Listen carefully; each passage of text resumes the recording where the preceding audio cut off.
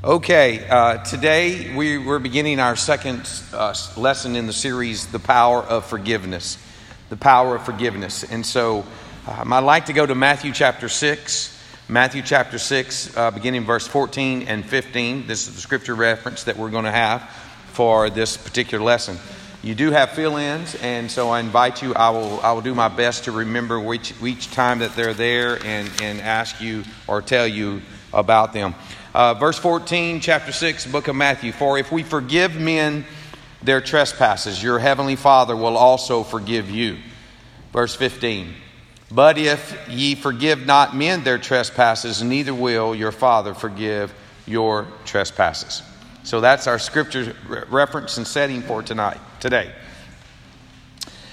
Many times in Christian circles, at least, we pay what I call lip service to the idea of forgiveness without honestly dealing with some of the objections that people raise.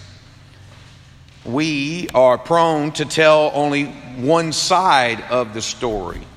We talk about the benefits of forgiving and the benefits of forgiveness without mentioning how hard it can sometimes be to truly forgive those who have wronged us.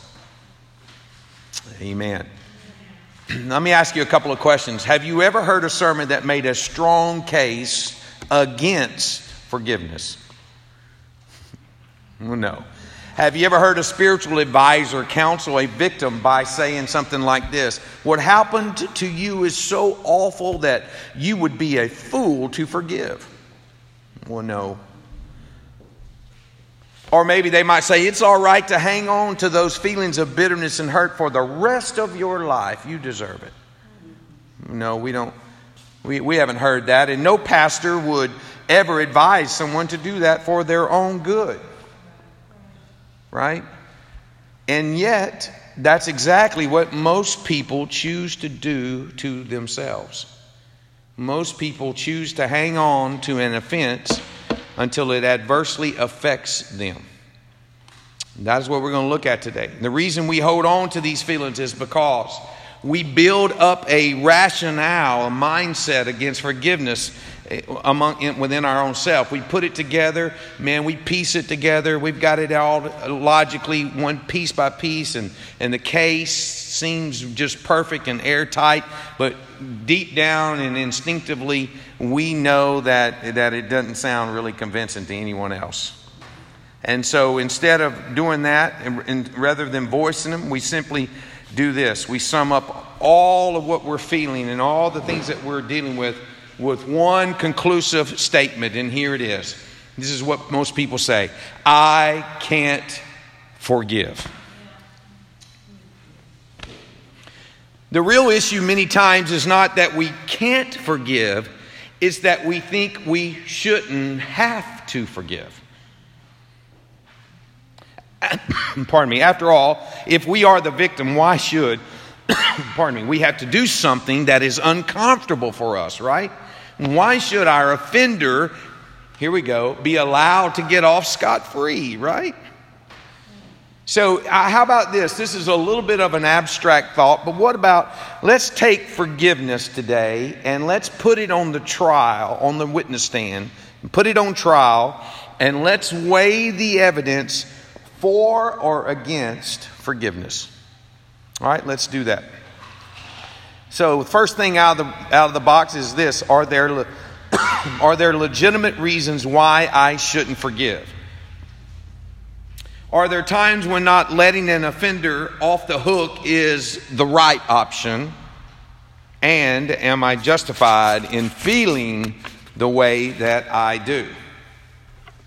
So we're going to get started here. Remember, forgiveness is on the witness stand, and we're holding a trial to decide whether to be for or against forgiveness. So in your first fill-in, here it comes. Forgiveness, we're looking at why we shouldn't forgive. Forgiveness denies the seriousness of sin. The seriousness of sin. Well, I can't forgive them because that would deny the seriousness of the sin that they've done. So I can't forgive because that would be conflicting to the Word of God. I've heard that before.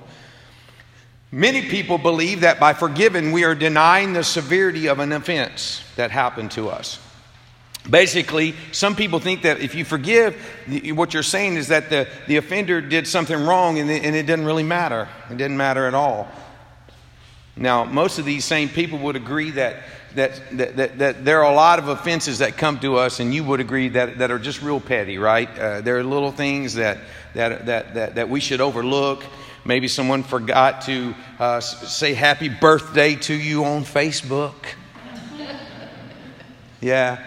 I can't believe everybody else was saying happy birthday to me. I know they read it. Just overlook that. Come on. Or you're talking and someone interrupts you.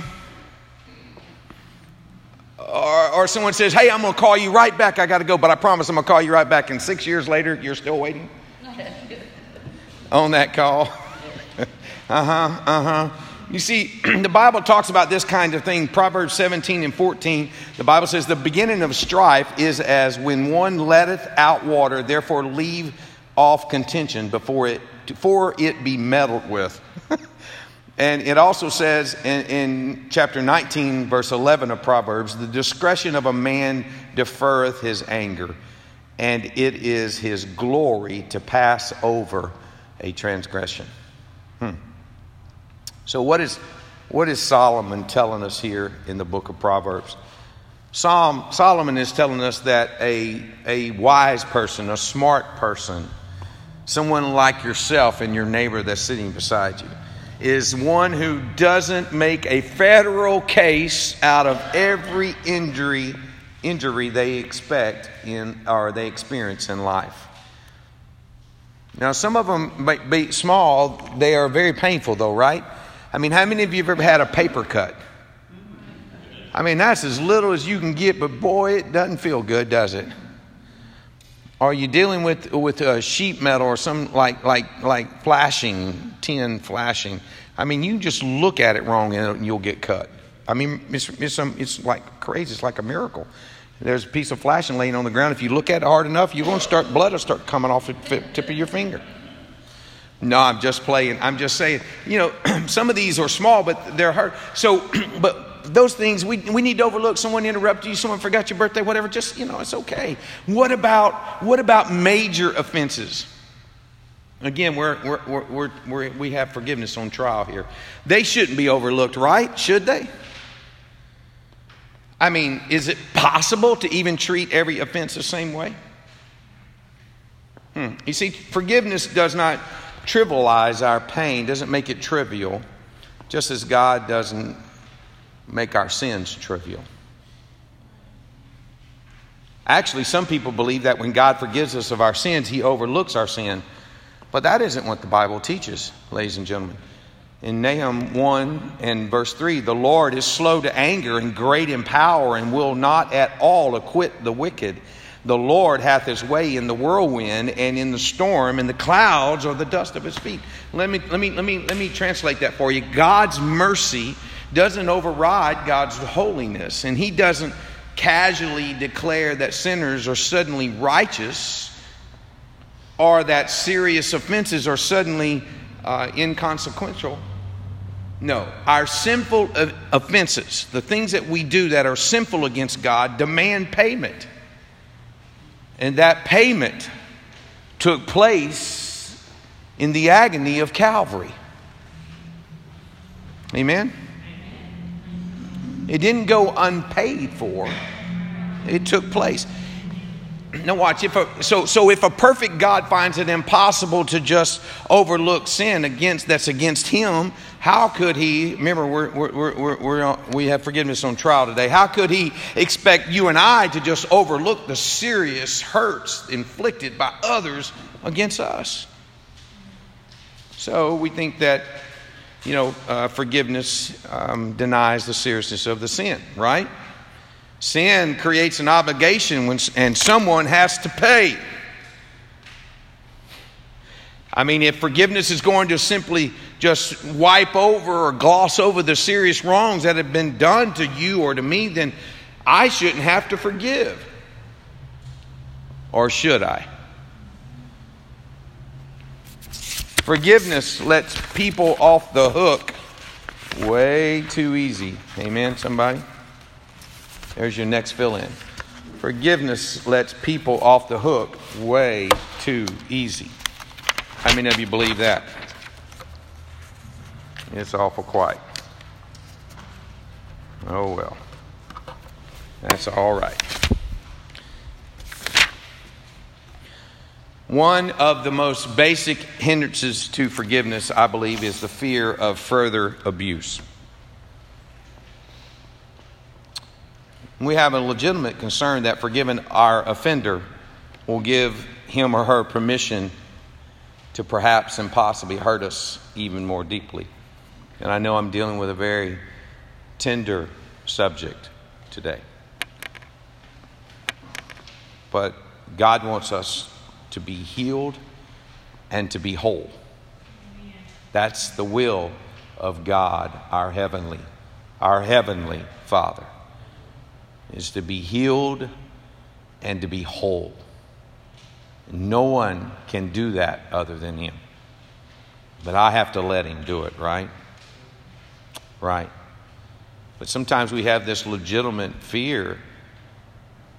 I think Peter might have been wondering about that in the Bible, because in Matthew 18 and 21, the Bible says, then came Peter to him, talking of Jesus. Then came Peter to Jesus and said, Lord, how oft shall my brother sin against me and I forgive him?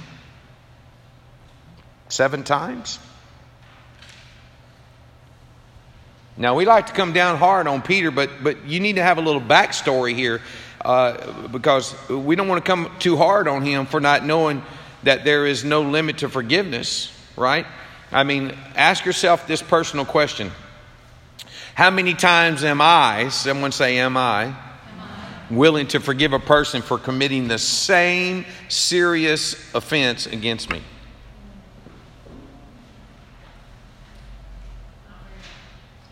From that viewpoint, Peter seemed pretty quite generous when he said 7 times, didn't it? And a little deeper backstory is one of the most popular rabbis during Peter's day taught that you forgive people 3 times for the same offense. So Peter is offering more than twice the going rate of forgiveness. But he still believed, as do we, that there surely must be a limit to prevent ourselves from being taken advantage of.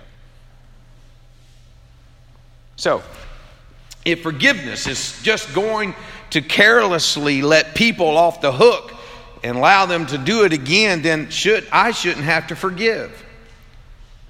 Or should I? Your next fill-in, number 3. Forgiveness places too much responsibility on the victim. We're discussing here in this trial of forgiveness, we're discussing whether or not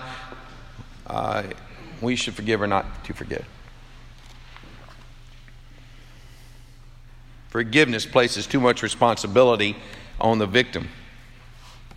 I think I can make a rather convincing argument, or someone could, to the fact that asking victims who have been offended and seriously hurt to let go of their pain and to deny their desire for justice is really just placing too much responsibility on the person who's offended and not on the offender. In other words, blaming the victim instead of the victimizer.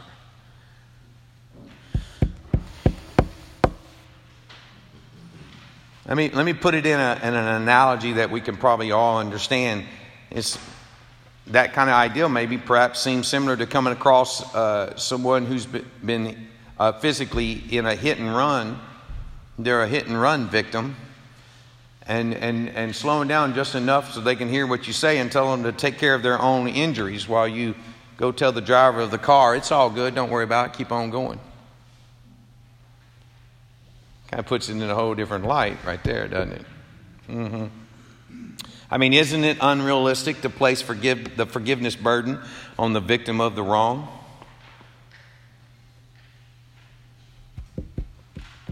Is it logical to expect them to be able to let go of serious hurts? I mean, aren't we asking when we say just let it go, deny the desire and the revenge, the passion to get even, just let it all go? I mean, are we asking them to do the impossible? Getting a little real here this morning, isn't it? But we're looking at reasons why we logically say, well, there's certain things that I shouldn't forgive about. The Word of God gives us distinct impressions that God doesn't exempt us from things just because they are unfair or perhaps difficult. Let me read to you Matthew chapter 5, verse 38 through 41. Ye have heard that it had been said, an eye for an eye and a tooth for a tooth. This is Jesus speaking, by the way.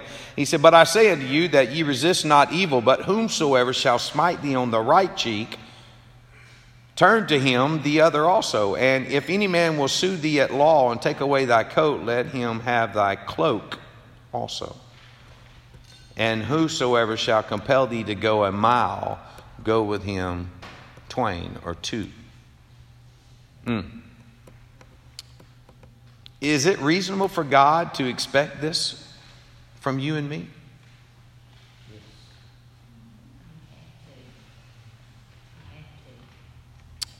I mean, just from face value, it doesn't seem right that a victim would have to struggle for years to get victory over something that they didn't cause or they didn't deserve, while the offender just goes on with life as though nothing ever happened.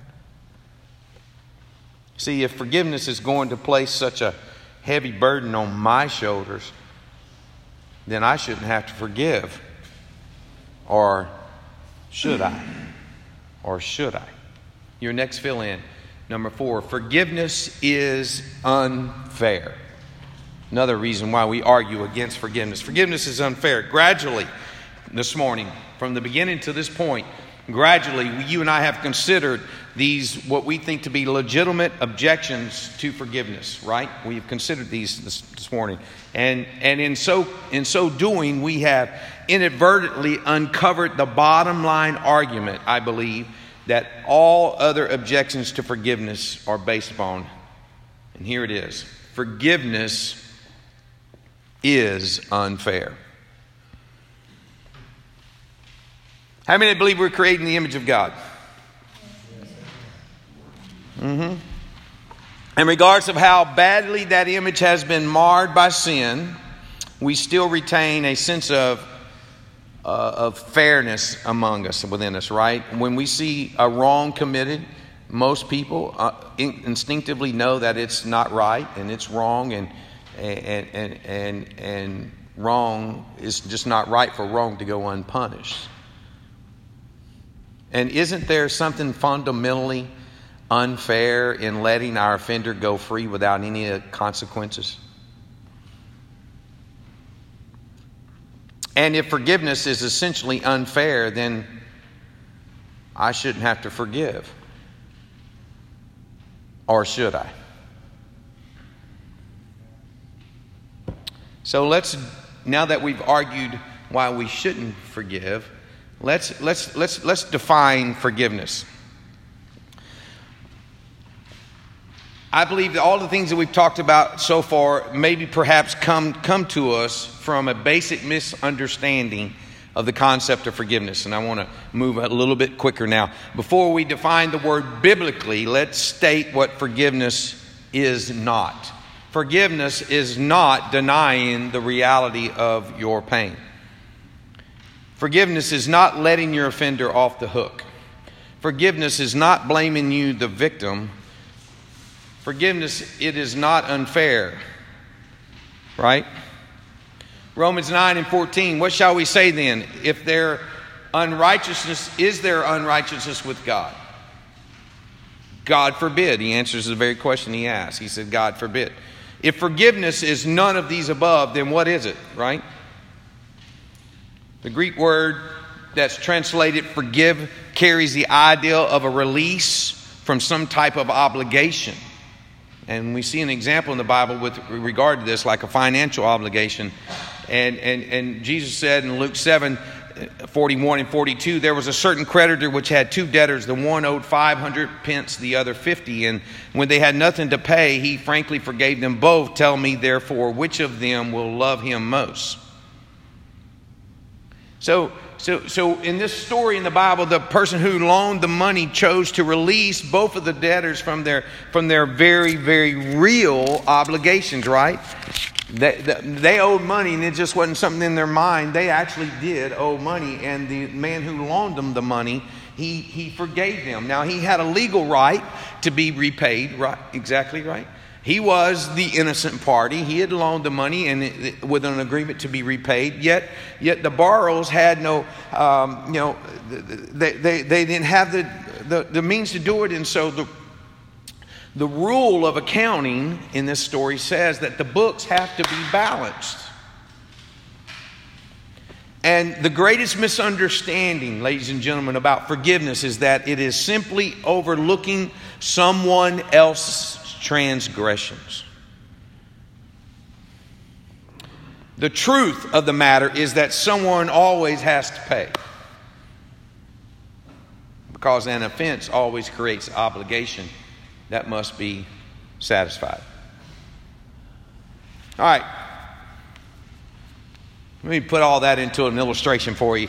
Let's say you're there and you get rear-ended in your car at a stoplight, and when you get out and take a look, you think this is going to cost me some money right here to get this fixed. And you're standing there and you're not happy. You're a little upset.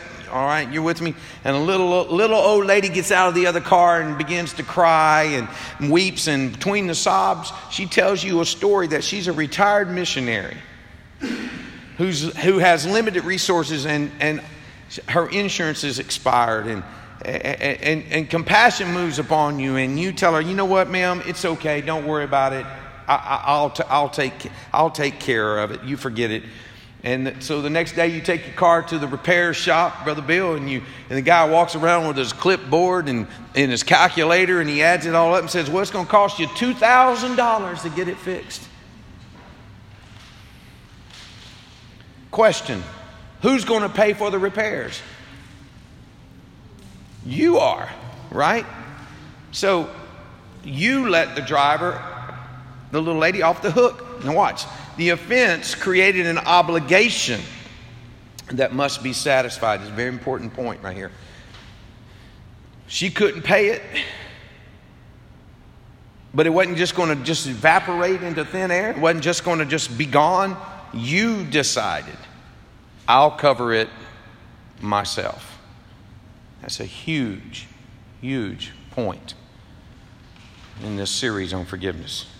So on your book, in your paper there, it says, when we forgive, we acknowledge that a wrong has occurred. We acknowledge, this is your word. We recognize, there's your second word, that there is an obligation for repayment. And third, we choose to release our offender from that obligation and to cover the loss ourselves. So we acknowledge, recognize, and choose. Acknowledge, recognize, choose. Okay, let's just be honest right here, right? Most, if not all of us in this room have no trouble with those first two. We have no trouble acknowledging that there was a wrong. And we have no trouble recognizing that there's an obligation for repayment. It's that third and final one that trips us up more often than not, right? It's that stumbling block one, that number 3 of forgiveness. Why should I have to suffer the consequences myself when there are many reasons why I shouldn't forgive my offender? So here's that story back in the Bible with Peter, right? Peter says, hey, a brother offends me for the same thing. How often should I forgive him, Lord? 7 times? And you got to give Peter credit, because we know the backstory, right? The teaching of the day, the rabbi said 3 times, and Peter's doubled it up, more than doubled. And so, Peter's feeling, and so here's Jesus. He responds to his question, Peter's question about forgiveness. And here's what he says. And Jesus says unto him, Matthew 18:22, and Jesus saith unto him, I say not unto thee until 7 times, but until 70 times 7. And Peter's like, whoa, there's some false doctrine being taught down the road.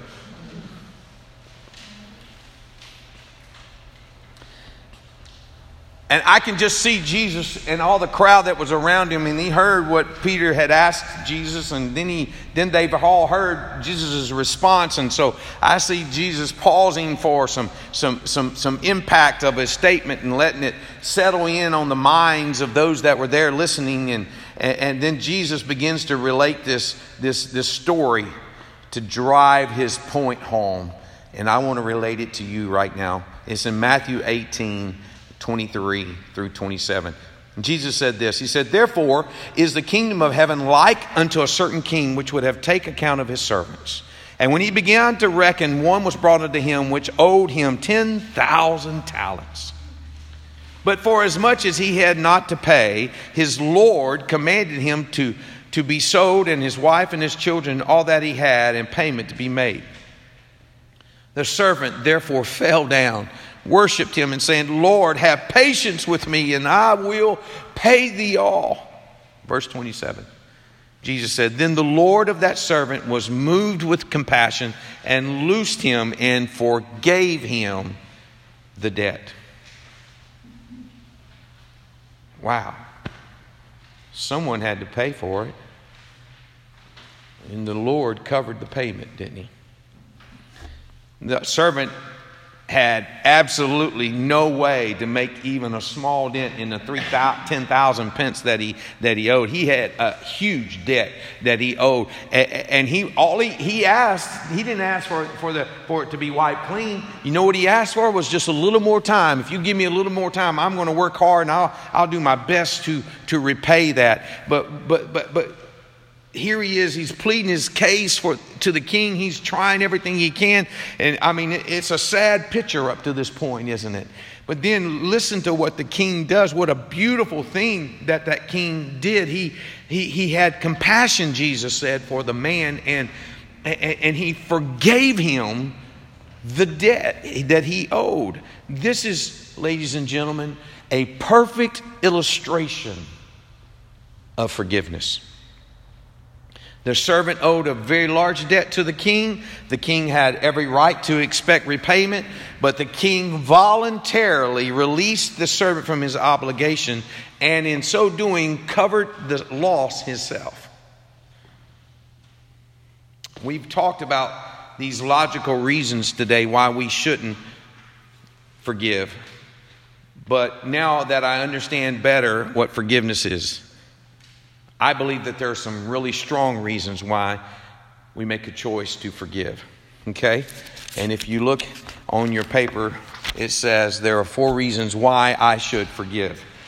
4 reasons why I should forgive. I'm going to go really quickly. I want you to write these down. That way, if I run out of time, you have the answers. Number 1, forgiveness is often the only way to settle a debt, is your answer. Settle a debt.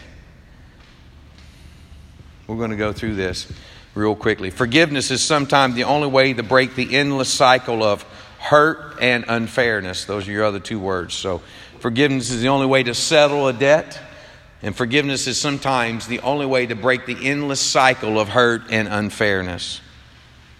Let me just go quickly. Number 2, forgiveness frees us to get on with life. Life. If we hold on to an offense, we in effect become an emotional hostage. That's your next fill-in. Emotional hostage to our offender. I'm coming back to talk about that one. Trust me. Number 3, forgiveness is an antidote to needless suffering, is your word, suffering. Those who refuse to forgive enter their own private torture chamber. Torture chamber. Sentencing themselves to a lifetime of needless pain. The biblical term for unforgiveness is bitterness. Bitterness. One of the strongest arguments for forgiveness is the consequences of unforgiveness. Consequences is that next fill in.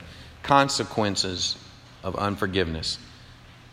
And finally, number 4, forgiveness is the obligation of the forgiven.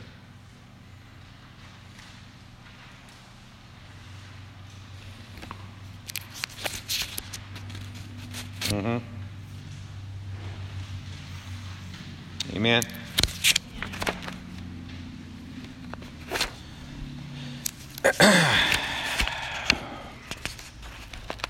So much I could say here today.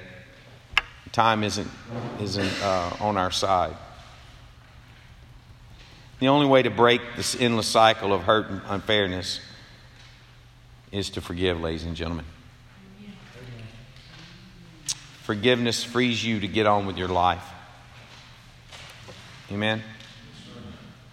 But if we hold on to it, if we don't let it go, we become an emotional hostage to the one or to the thing that offended us. Please hear what I'm saying. You live your whole life, you live every moment of your day held hostage by your own emotions because of an offense that happened, whether you are deserving or not, right?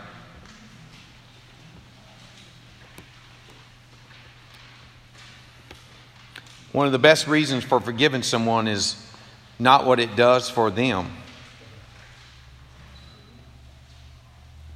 but what it does for you. Sir? That's right. I have in my notes, letting go of a rattlesnake might help the snake, but it benefits you also.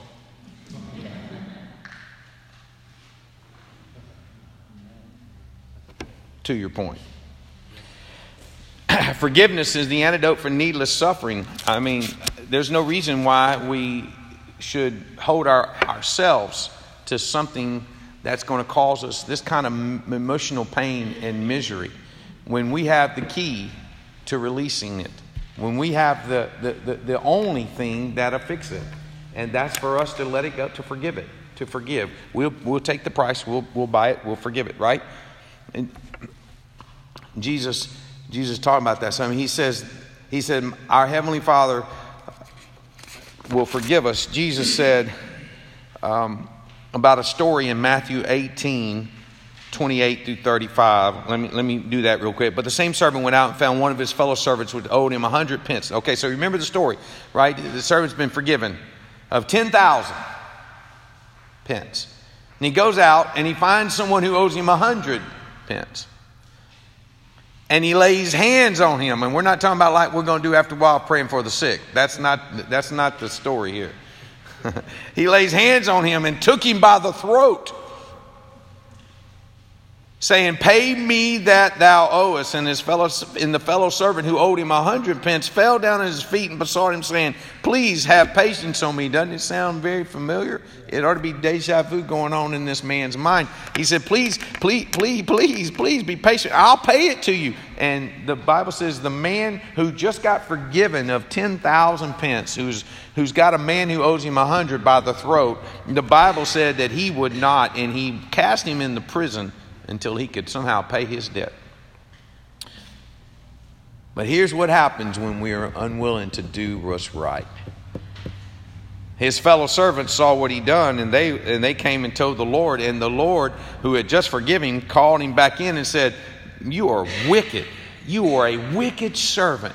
He said, I forgave you of all your debt because you desired that, and you asked me and I had compassion. He said, now shouldn't you have compassion on your fellow servant, even as I have had pity on thee? That's what he said. Then he said, and as the Lord was wroth and delivered him to his tormentors till he should pay all the debt that he owed. So likewise, here it is, shall my heavenly Father do also unto you, if ye from your hearts forgive not every one of his brothers their trespasses. And Jesus puts the right at the end, doesn't he, to the story. He said, Heavenly Father will do to you if you refuse to forgive. In other words, the laws of God decree that those who refuse to forgive enter their own private torture chambers, sentencing themselves to a lifetime of needless pain and suffering. Ladies and gentlemen, this is a deep, deep subject. And there's a lot here, and we don't have the time to expound upon each and every one of them. But I want you to take this, and I want you to look at that and look at the answers and read these scriptures that are in your handouts here, because with every offense comes a choice. We can hold on to it and become bitter, or we can release it and become better. Amen. Let me give you something here. Said Frederick Buchanan said, of the 7 deadly sins, anger is probably the most fun. He said, to lick your wounds, to smack your lips over grievances long past, to roll over your tongue the prospect of bitter confrontation still to come, to savor to the last toothsome morsel both the pain you are given and the pain you are given and the pain you are given back. He said, in many ways, it is a feast fit for a king.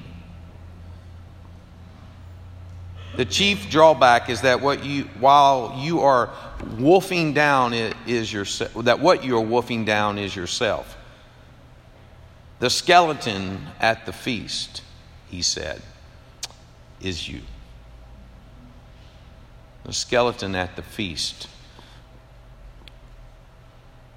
is you. Anger. We can't allow it to make us angry, right? Forgiveness is the obligation of the forgiven. While the pain that someone has inflicted on myself or you is real, we cannot allow it to cause us to sin against God, right? And that should be the ultimate reason why I forgive.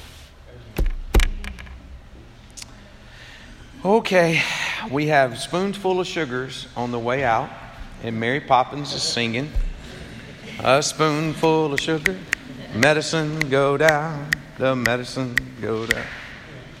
God bless you. I love you.